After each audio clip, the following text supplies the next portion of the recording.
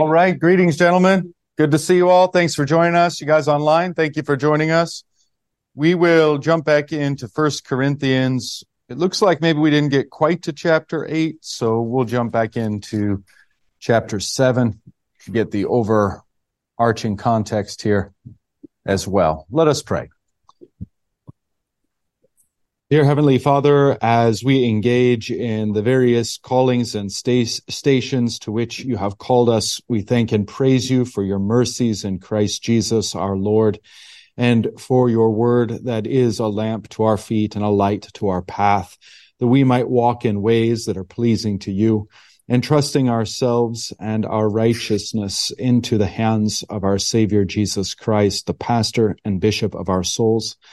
May you guide and bless us in our studies of your word, that we might understand them within their original context and how those same principles apply to us today. In the name of Jesus Christ, our Savior, we pray. Amen. Okay, so if you look all the way back, we've been talking about this, like really in chapter 6 is where this whole thread begins. And this libertine antinomian impulse within Corinth, of course, manifest in their keeping within the communion this man who's guilty of egregious sexual sin, and then this sort of Greek idea that seems to have infected their faith, general Gnostic idea that the material can do whatever it wants, the spiritual is something separate. Paul setting all of that straight and saying, look, if you live according to the flesh, you're going to die. We live according to the Spirit and live. And then he gets into some specific statements and questions that the Corinthians have made in regard to marriage.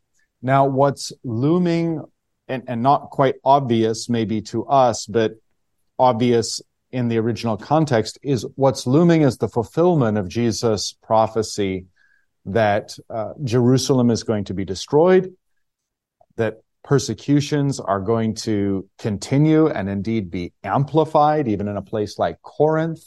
And so there is a sense of great pressure and great evil that is about to come. And so much of Paul's guidance in regard to marriage is specific to this.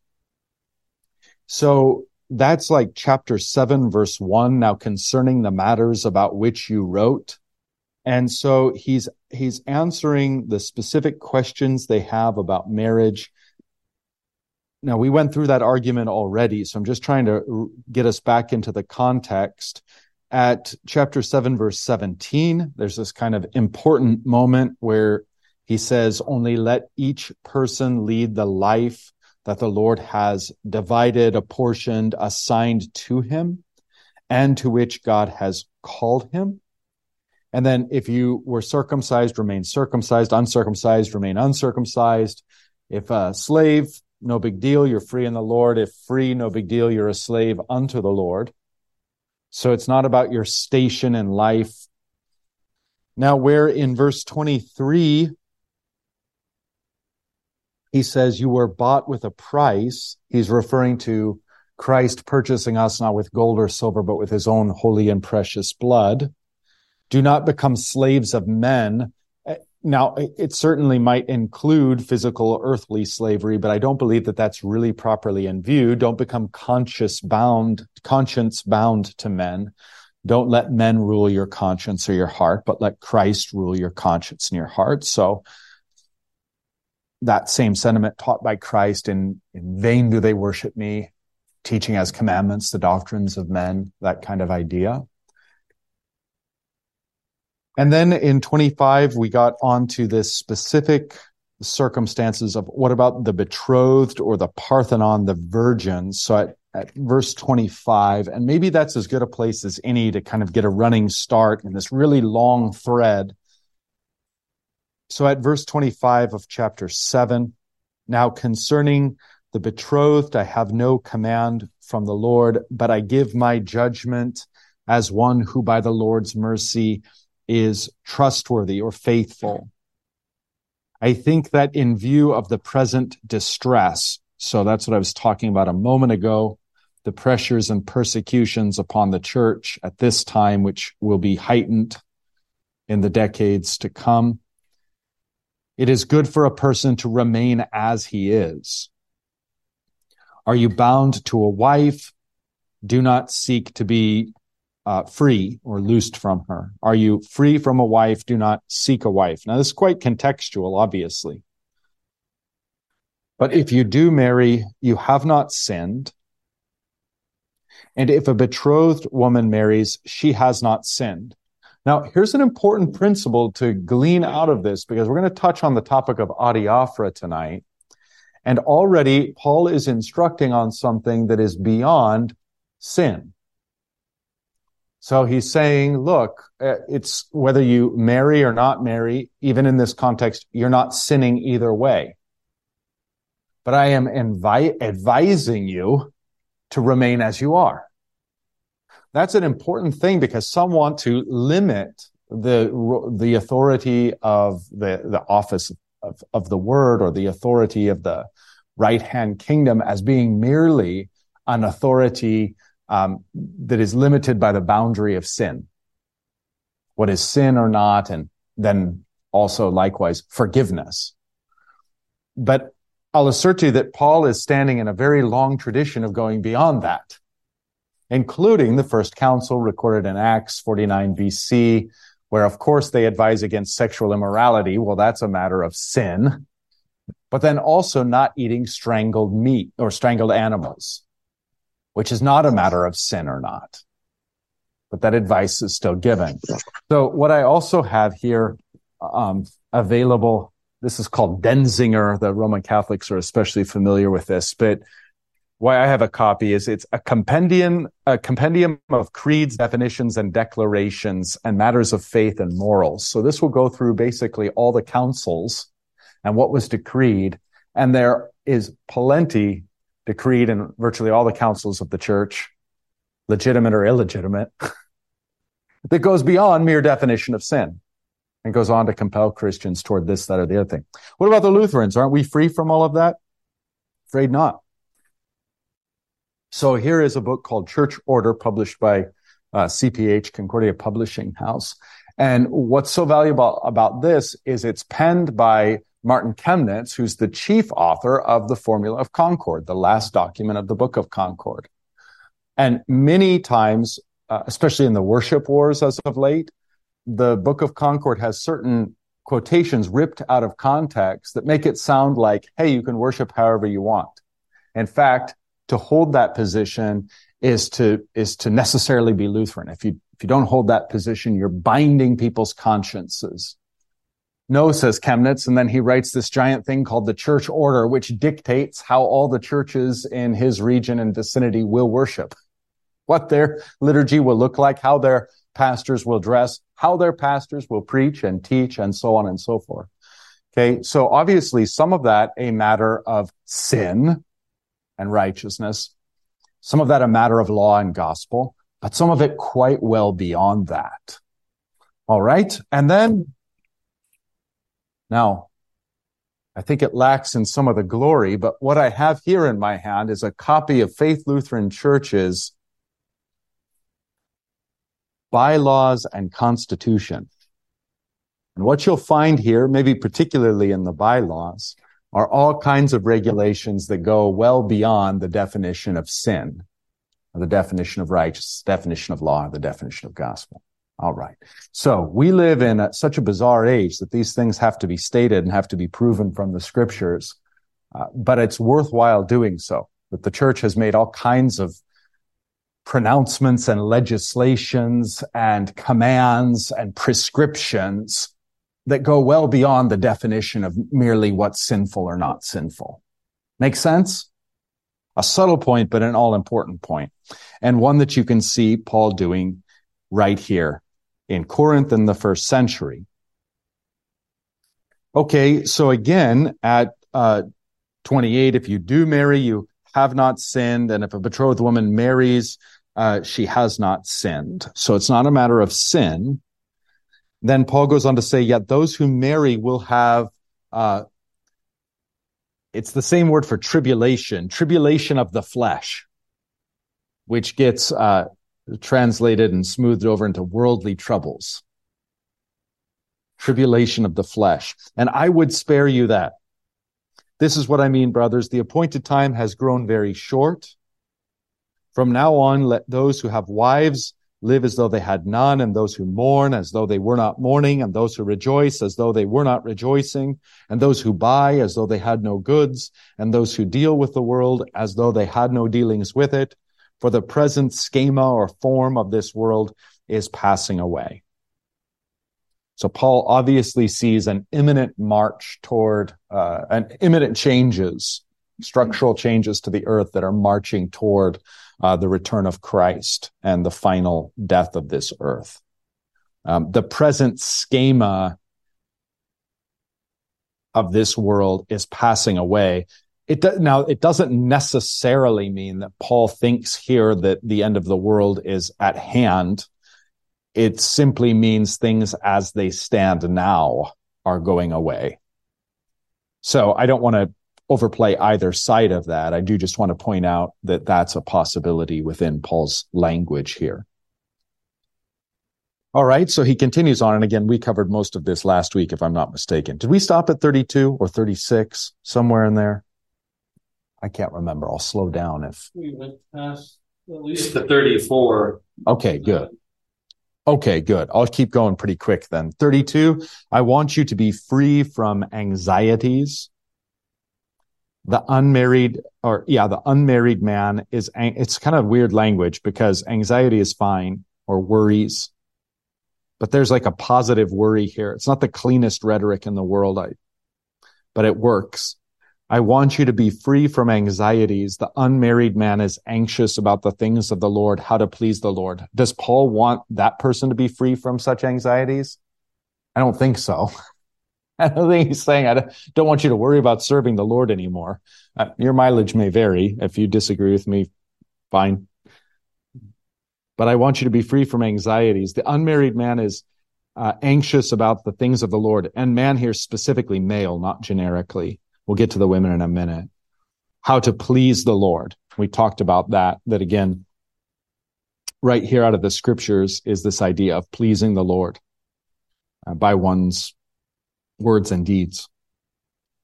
Now, contrasting that in verse 33, but the married man is anxious about worldly things, probably fleshly things. I didn't look that up. How to please his wife, and his interests are divided. So it seems to me to be the case that in context, he's saying, look, I'd have you be free from earthly anxieties and focused on the Lord.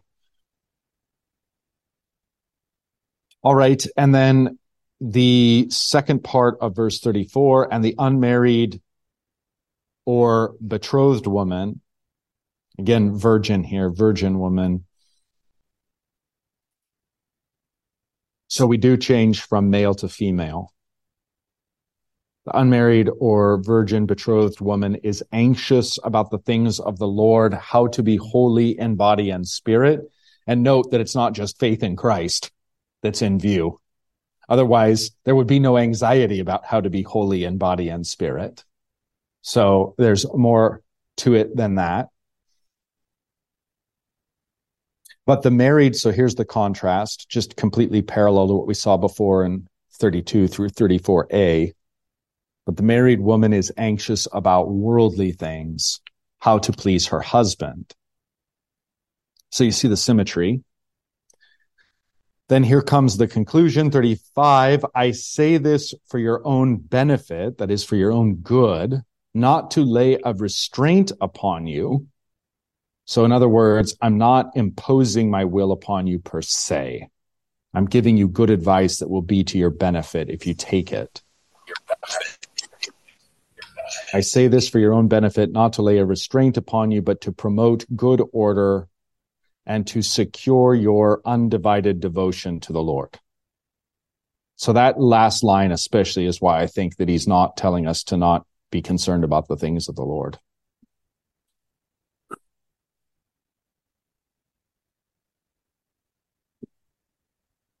Okay, so then on to 36. If anyone thinks that he is not behaving, oh gosh, this one's a hard one.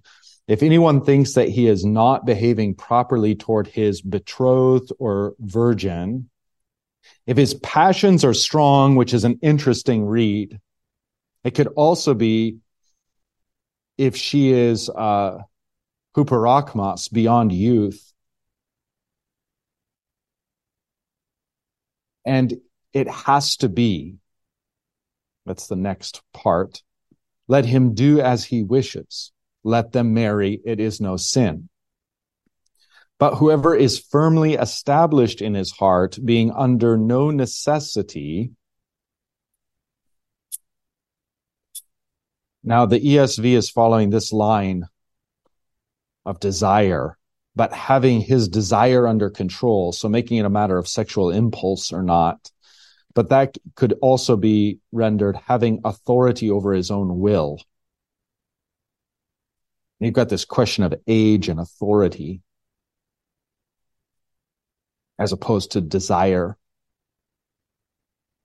And has determined in his heart to keep her as his betrothed, he will do well. Keep her as his virgin, he will do well. So then he who marries his betrothed or virgin does well, and he who refrains from marriage will do even better.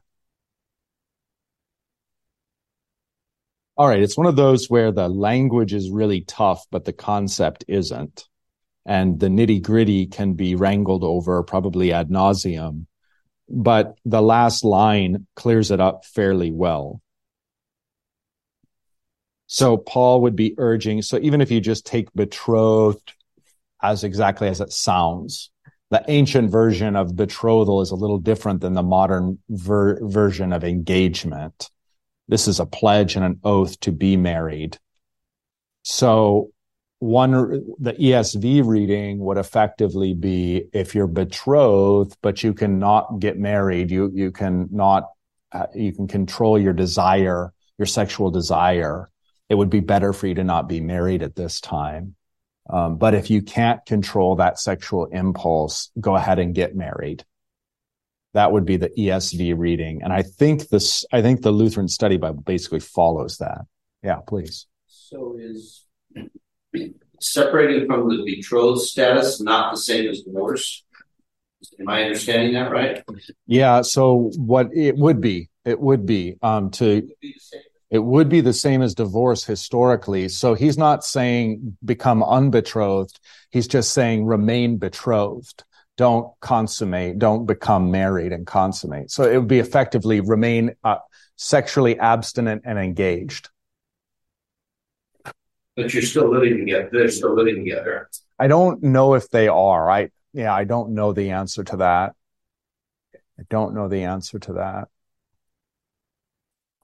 So, since we're looking at from the angle of desire and the sexual desire, take a look at the study notes in your Lutheran study Bible, and you can get a fuller sense for what the editors think is going on here. Let's see, 730. Yeah. So if you pick up at 36, not behaving properly, they read into that falling into disgraceful passions. It's not so certain that that's the read, but okay. Falling into but not behaving properly may be compelling her to remain in this state of suspension. And then how the language of she is huperakmos, beyond youth. She doesn't want to remain in the state of suspension. She wants to have children. Distinct from sexual desire and not being able to control that. But you think you're not behaving properly to her and keeping her in a state of suspension. She wants children. She's getting older, or she's on the cusp. And so she's compelling you to be married, then be married. I think that that's an equal or even better reading than the ESV. Yes, sir. 26? Yes, 26. He says, study notes, it says, because of the present distress. And it says, Christians face special challenges in that hour of Paul regarding at the last times. So if he's regarding things in the last of times, all this makes sense, but don't get married. But the he think that he was in the end of times? Yeah, I'm not so sure as the study note is. Maybe. But I think that what Paul sees coming is and already is here, is persecution. And he sees increased persecution coming. And he probably sees that as, well, yeah, possibly that's what begins the end. But I don't know that he's that committed to that here. I wouldn't tell somebody who's betrothed, don't get married, unless he felt, that he were getting close to the end. It's quite. There are more important things to worry about. Mm-hmm. This whole conversation is, once you're married, you're worrying about your husband. You shouldn't be. Mm-hmm. You should be focused on what's coming. Yeah, I agree with you, and I think I wouldn't add anything to your statement. The only question I have in my mind is Paul may be saying put all these things on hold because of what's coming. He may have something penultimate in mind as opposed to something ultimate. He may have, who knows, maybe a few years, maybe a decade of persecution. He may still think the end is imminent, but that what's going to come upon them right now is not necessarily the end. I don't know. It's an open question. Yeah. It's not going to be good. Exactly. So whether Paul thinks the study note confidently asserts this, and I'm not sure I agree with it, or I'm not sure I'm that confident that Paul regarded this as the last times. Maybe he did, maybe he didn't. Either way, your point stands, my point stands, our point stands that Paul's saying that because of the impending persecution and the impending fluctuations, just if you're married, act as though you're not. If you're not married, what is it? If you're mourning, act as though you're not mourning. If you're dealing with the world, act as though you have no dealings with it. If you're betrothed but not married, remain as you are if you can.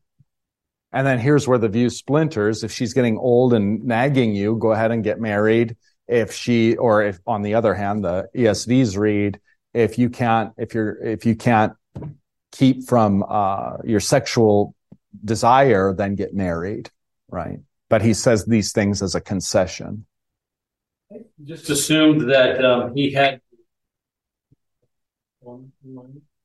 because didn't Jesus predict that? Yeah. Now they're a ways away from Jerusalem, but right, that kind of persecution of the church. Mm-hmm. And we know, I don't have a list for you. I didn't look it up, but we know. Oh, it's in my commentary in Revelation. But you can map out. It's not long until there's major persecutions coming upon the church. That it's already happening to one degree or another to the apostles themselves. And so the idea that Paul would say, yeah.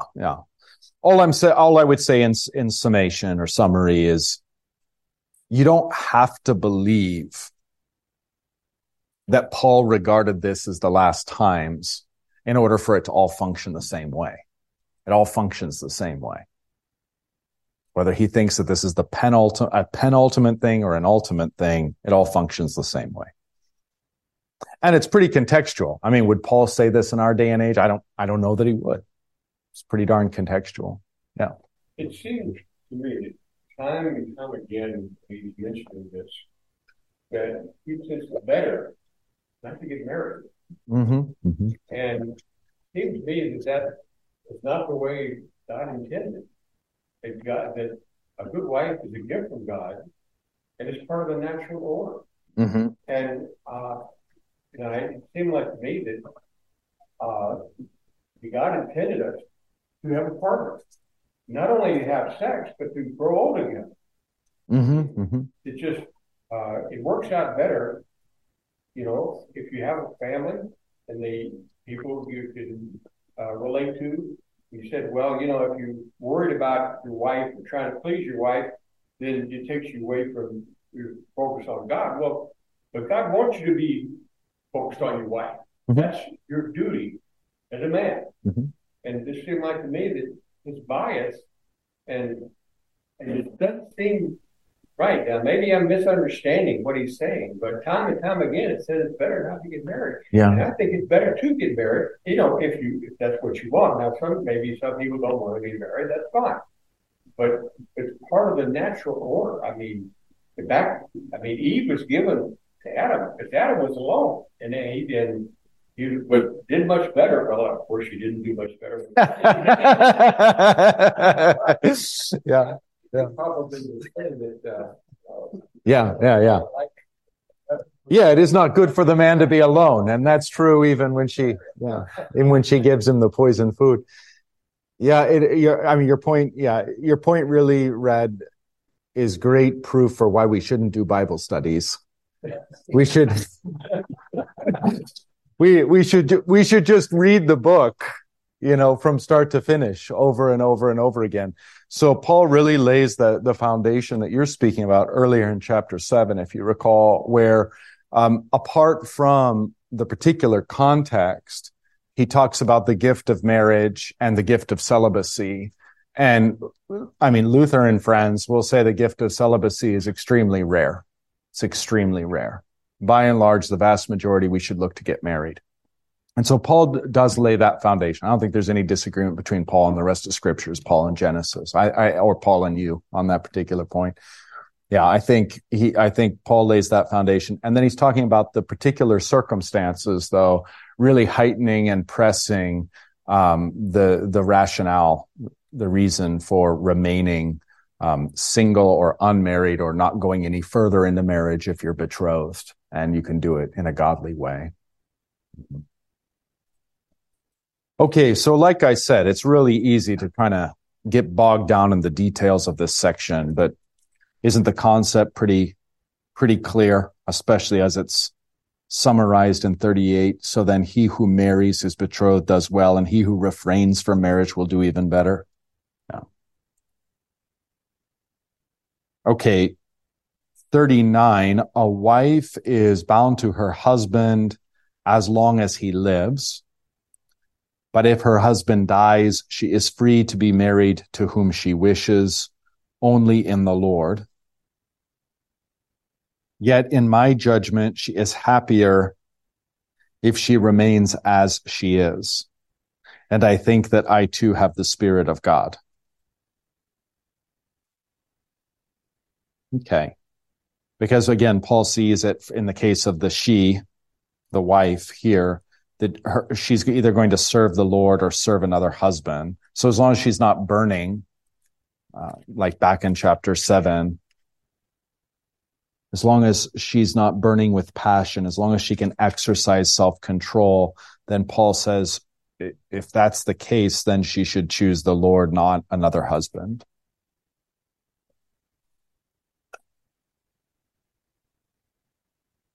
I think part of what's hard for us to wrap our minds around this as Americans is because we view it as like, choose a spouse or just choose more of me. It's like, well, why wouldn't I choose a spouse? That's actually more selfless. And the answer to that would be like, yeah, true. We don't even have on our radar this serving the Lord as the other option. That's the option. That's the point that I think we should really draw out from this text is how thoroughgoing that is. I know there's a whole bunch of nonsense out there right now about like the theology of singleness or the blessing of singleness or this, that, or the other thing. I mean, the Bible doesn't really talk about that at all, except unless you are 100% engaged and devoted to the Lord. So that's the idea of, if you go back to 32, in regard to men, the unmarried man is anxious about the things of the Lord, how to please the Lord. Is he? He should be. That's the point. And then likewise, the woman, at the latter part of verse 34, or sorry, the first part maybe. Yeah, it is. It's the first part. The unmarried or the betrothed woman is anxious about the things of the Lord, how to be holy in body and spirit. So the question there would be, is she? Are our unmarried women anxious about the things of the Lord, how to be holy in body and spirit? So the alternative isn't like married versus singleness the way we conceive of it, but is your business about a spouse, or is your business about the Lord? Those are your two options, according to Paul here. Why are so many of our, and I'm not trying to point fingers or be nasty here, but the epidemic of singleness, in our country and late marriage. I mean, why is it happening? So that you can get more money and so that you can fly around the world and so that you can go on vacations and have $11 lattes and eat $27 sandwiches. And that's what it's for, apparently. But it has nothing to do with the Lord. And so that's where singleness as being married to oneself ought to be utterly rejected by the church. Singleness as one devoted to the Lord or one devoted to a spouse. That's what's set forward scripturally. For Christians, obviously. Okay, well, maybe that's enough on that, unless you all have a burning desire to continue with this conversation. All right, we'll jump into chapter 8 then, since I'm not seeing any hands here. Now, concerning food offered to idols. So Paul pivoting here, and again, you'll note by the quotation marks that Paul is quoting something that they've already written to him, which is a marker that 1 Corinthians is a very occasional epistle. That is to say, he's speaking to specific events that are occasioned by the circumstances in Corinth. Romans would not be an occasional epistle. It's just very general. He's writing a thesis. He's writing a treatise. He's covering things that aren't particularly specific to the occasion of the Christians in Rome. Now, concerning food offered to idols, we know that, quote, all of us possess knowledge, end quote. This quote unquote knowledge puffs up, but love builds up. If anyone imagines that he knows something, he does not yet know as he ought to know. Oh, isn't that a great line? But if anyone loves God, he is known by God. So great. So great. So knowledge versus love, and that's going to lead on. One thing I will draw your attention to, because it'll help sort things out in your mind a bit as you're getting reacquainted with this section of 1 Corinthians. If you look down at the study note that talks about chapters 8 through 10, I think this is really, really helpful. Questions had arisen over whether Christians should eat food sacrificed to idols. This food was eaten, one, in a temple dining room, 2, at sacrifices involving actual worship, 3, purchased in the marketplace, or 4, eaten in an unbeliever's home. And you'll see references to chapter 8 and chapter 10, because this is one of these places where if you pull it out of context, it looks like Paul's contradicting himself. And if you don't understand the different situations to which Paul is speaking, you're just going to end up confused. So really helpful to know these things in advance, especially just going back to it in a temple dining room. So like not really any different than when you eat at the restaurants at Disneyland. At least I think I'm funny anyway. Yeah, so a temple dining room, and somewhere in here it talks about this. Yeah, under the note on verse 10, so chapter 8, verse 10, that note. A different situation from that in chapter 10, where idol rituals were involved. Many Greco-Roman temples had what we would consider dining or banquet facilities, like Golden Corral. Mm-hmm. Meals were commonly eaten there, particularly for business or social functions, such as birthday or wedding celebrations. Okay. So an important thing to understand what the context is here in chapter 8. All right, let's hear what he has to say then.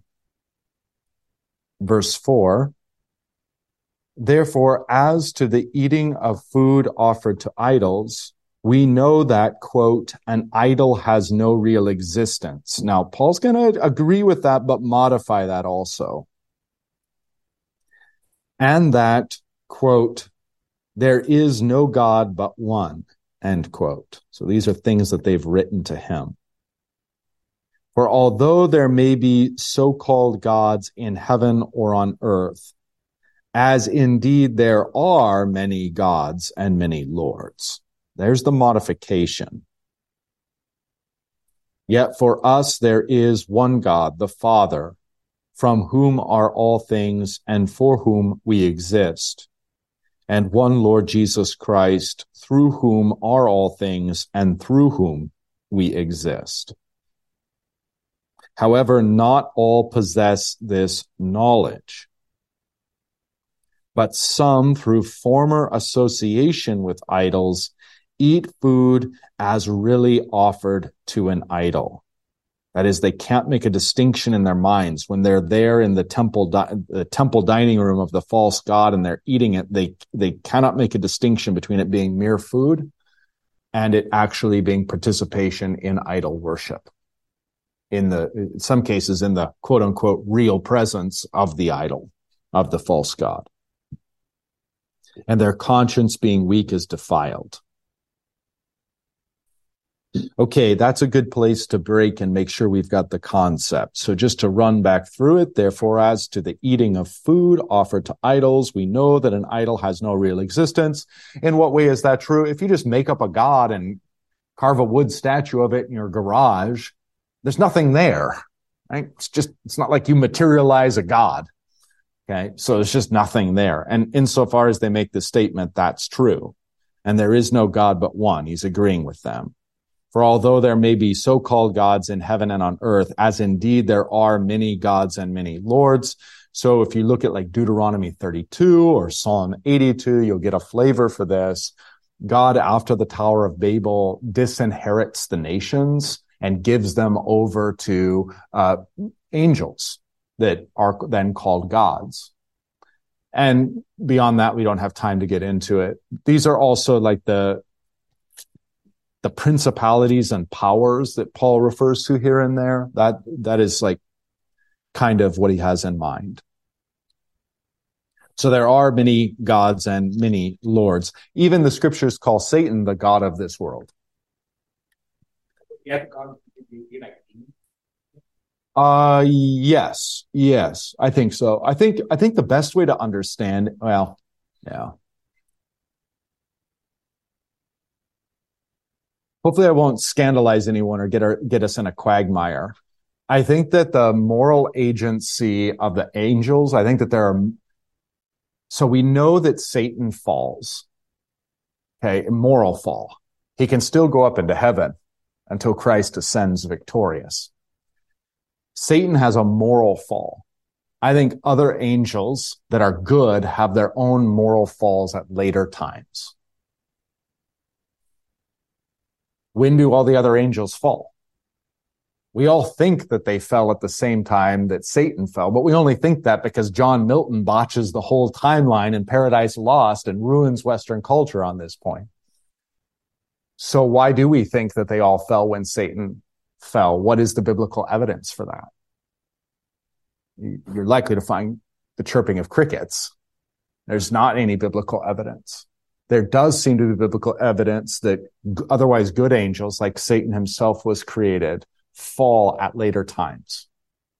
And one of those falls, it seems to be the case that God in Deuteronomy 32 says, all right, I already got sick of you once. I flooded the whole earth, destroyed all but 8 of you, tried to do a great reset. And here you are building a temple into the skies, and the whole thing's a disaster again. I'm done. And he disinherits all the nations, hands them over to what Psalm 82 will call gods, small g gods. But these are what we would call good angels. They're just of the highest order.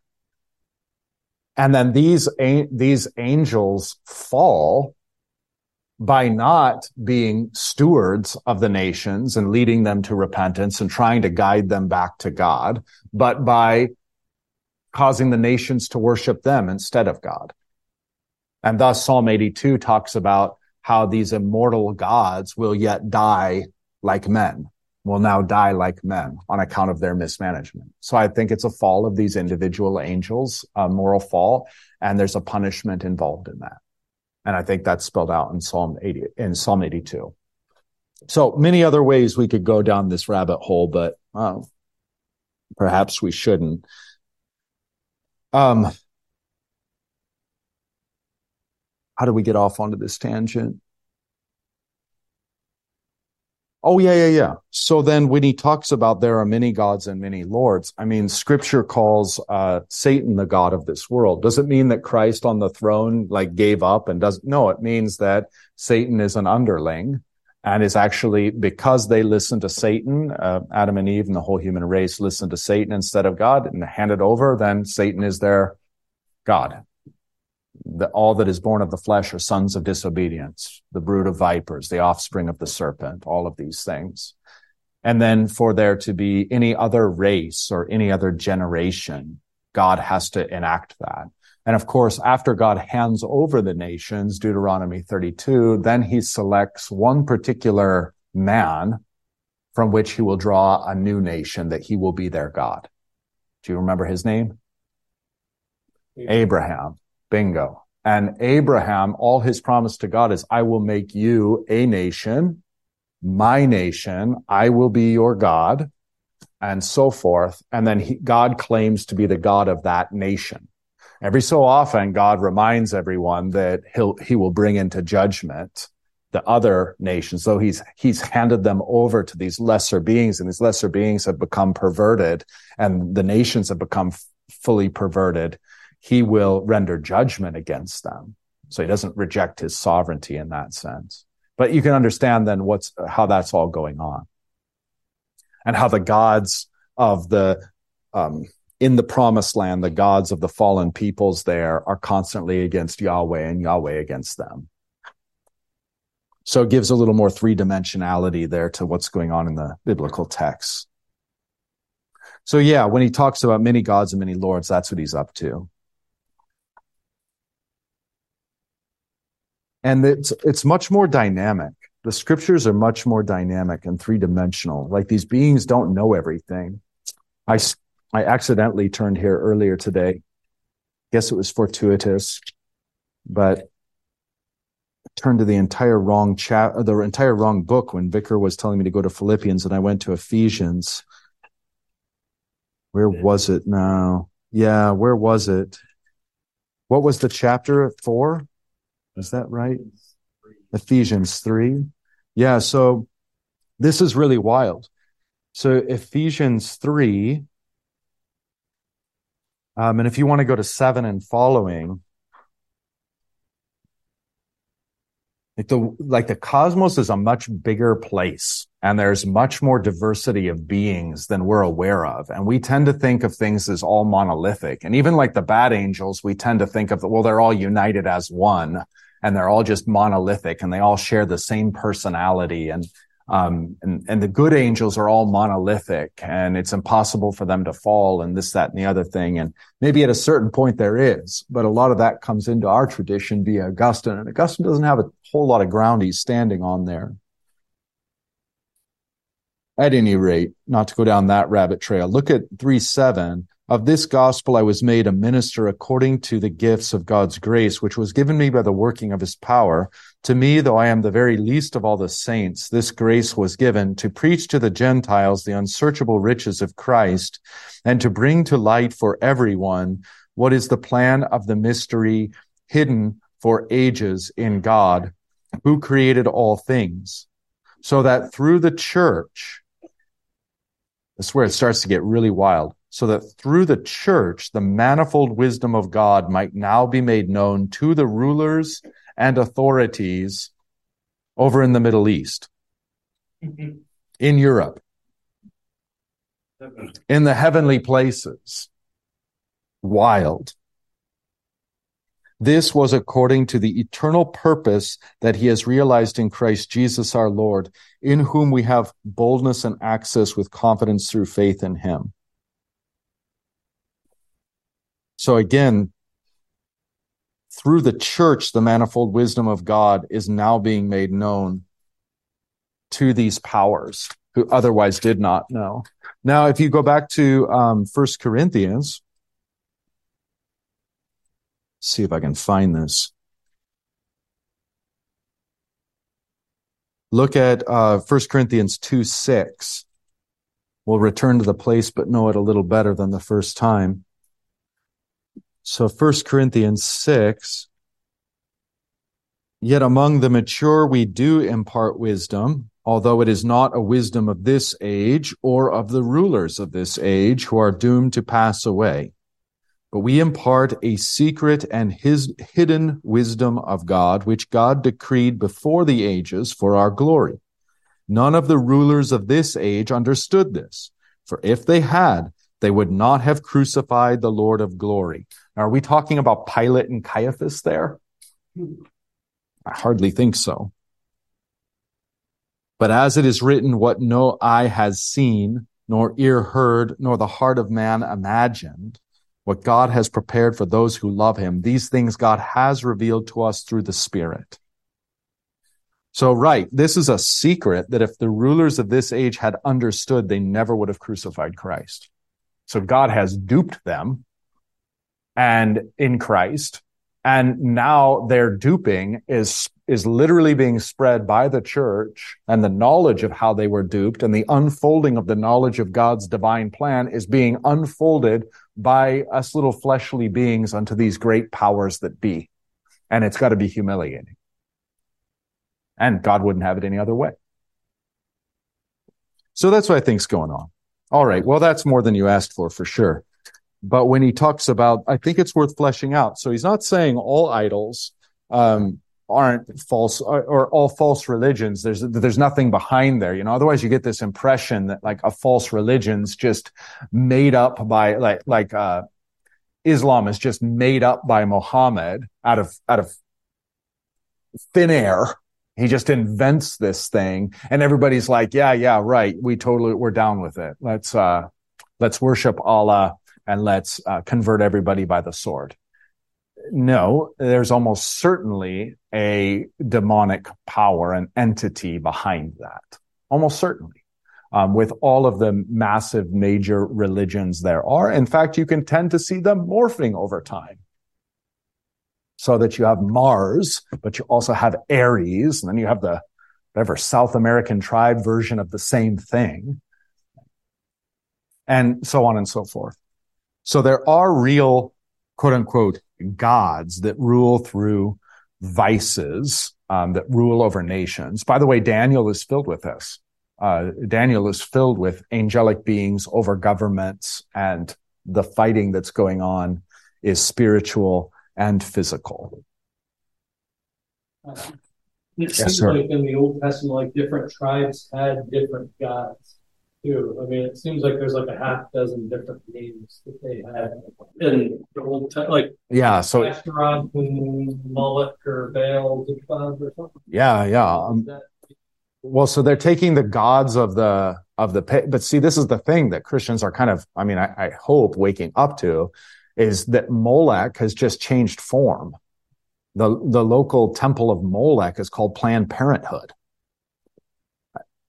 Like that's what's going on. He hasn't gone anywhere.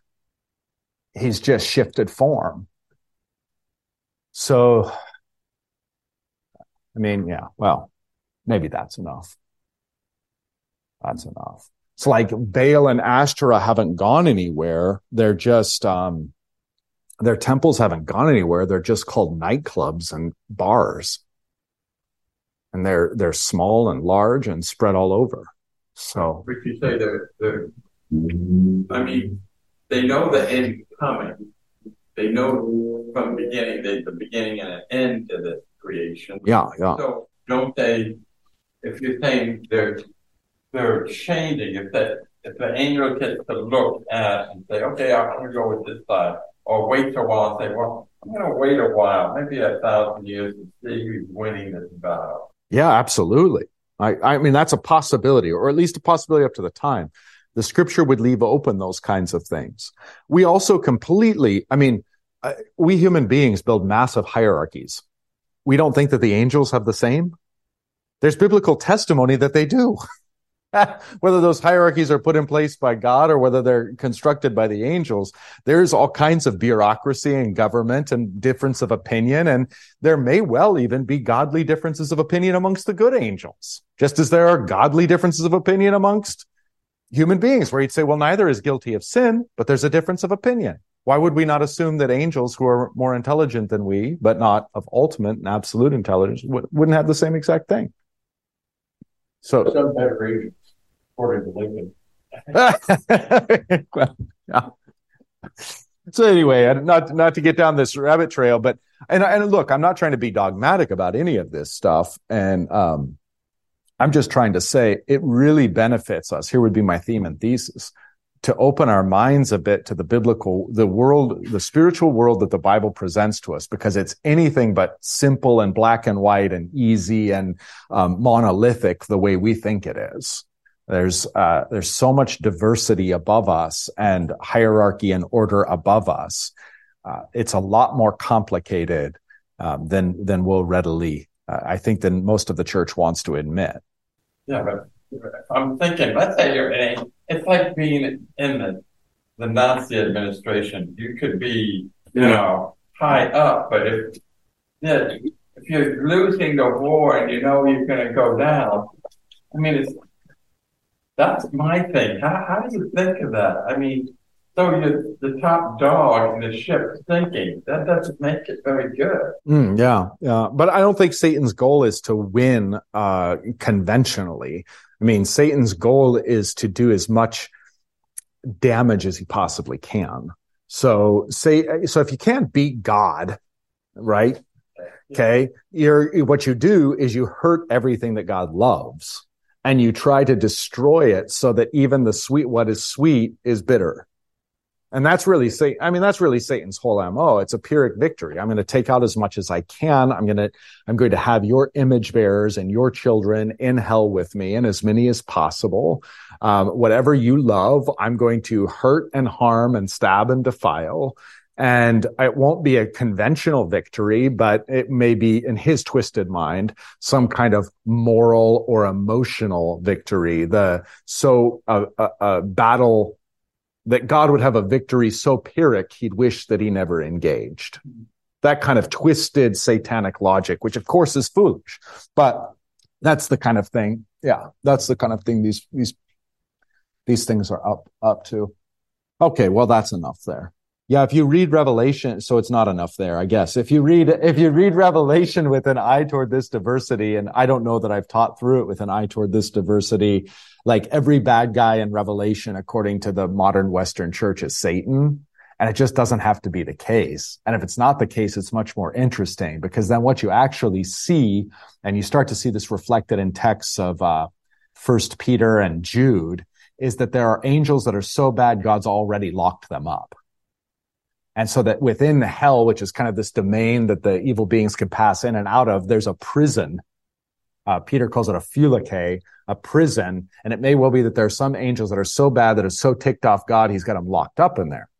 Now and then Satan joins them in chains. Remember this from Revelation? But at a certain point, God opens the abyss. He opens the prison. He opens phylake, and they all get to run out and have their last day in the sun, doing as much destructive violence as they can.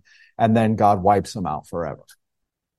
So yeah, if you read Revelation with this diversity, this biblical diversity in mind, you'll come to some different conclusions about what's going on. Not everything's Jesus versus Satan. Okay, so yeah, with that in mind, then clearly there's idols that are just fabricated, and then there's huge religions behind which there are real sentient beings. We know that there is one true God, the Father, from whom are all things and for whom we exist, and one Lord Jesus Christ, through whom are all things and through whom we exist. That's the one true God, Father and Son. Now, does Paul deny the Spirit? Of course not. The Spirit's the one indwelling him and inspiring these words, but he doesn't always see fit to mention the Holy Spirit, and he doesn't here. 7, however, not all possess this knowledge. So here's a full-on contradiction, at least on its face, of verse 1. We know that all of us possess knowledge.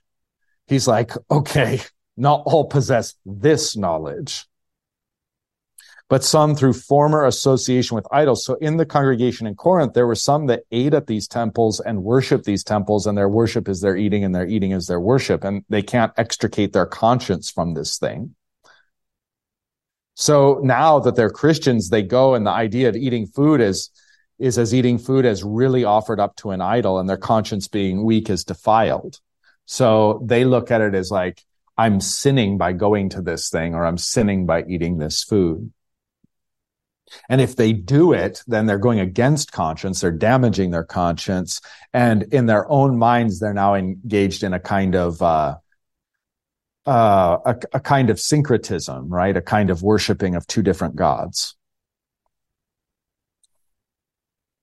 All right, 8, food will not, wait a minute, am I over time? No, thank goodness. Okay. So, then food will not commend us to God. So whether you eat or not doesn't commend us to God. Christ alone commends us to God. We are no worse off if we do not eat, and no better off if we do. So it's an indifferent thing. And this is where next week we can pick up proper on the topic of adiaphora, which is a Greek to Latin to English of things neither commanded nor forbidden. Look what verse 9 is, though. But take care that this exousia, which is right is okay, authority, this authorization of yours does not somehow become a stumbling block. This is different than the scandalon. It's different than pure apostasy here. It's a proskama, a stumbling block to the weak. For if anyone sees you having knowledge, eating in an idol's temple, will he not be encouraged if his conscience is weak to eat food offered to idols? And so by your knowledge, this weak person is destroyed, the brother for whom Christ died. Thus, sinning against your brothers and wounding their conscience when it is weak, you sin against Christ. Therefore, if food makes my brother stumble, I will never eat meat, lest I make my brother stumble. All right, so the point we'll touch on next week is if an adiaphora is a thing neither commanded nor forbidden, how on earth can such a thing become sinful? But indeed it can, even a sin against Christ himself. So I made a hyperbolic statement last week that 9 out of 10 Lutherans don't know what adiaphora is. But this is part of what I mean. Lutherans think that adiaphora is neither commanded nor forbidden, so it can never cross the threshold into sin. Paul right here says it absolutely can. The second point would be that Lutherans think that as soon as you call something an adiaphora, God has neither forbidden it nor commanded it. That's the end of the discussion. Au contraire. That's the beginning of the discussion. If it were something that the Lord had commanded or forbidden, that would be the end of the discussion. But since it isn't, the discussion has only begun whether this is wise or whether this is foolish, whether this is righteous, or whether this might even become sinful based on the specific context. All right, that's it for tonight. Let's close with the Lord's Prayer. Our Father, who art in heaven, hallowed be thy name. Thy kingdom come, thy will be done, on earth as it is in heaven. Give us this day our daily bread, and forgive us our trespasses, as we forgive those who trespass against us. And lead us not into temptation, but deliver us from evil. For thine is the kingdom, and the power, and the glory, forever and ever. Amen.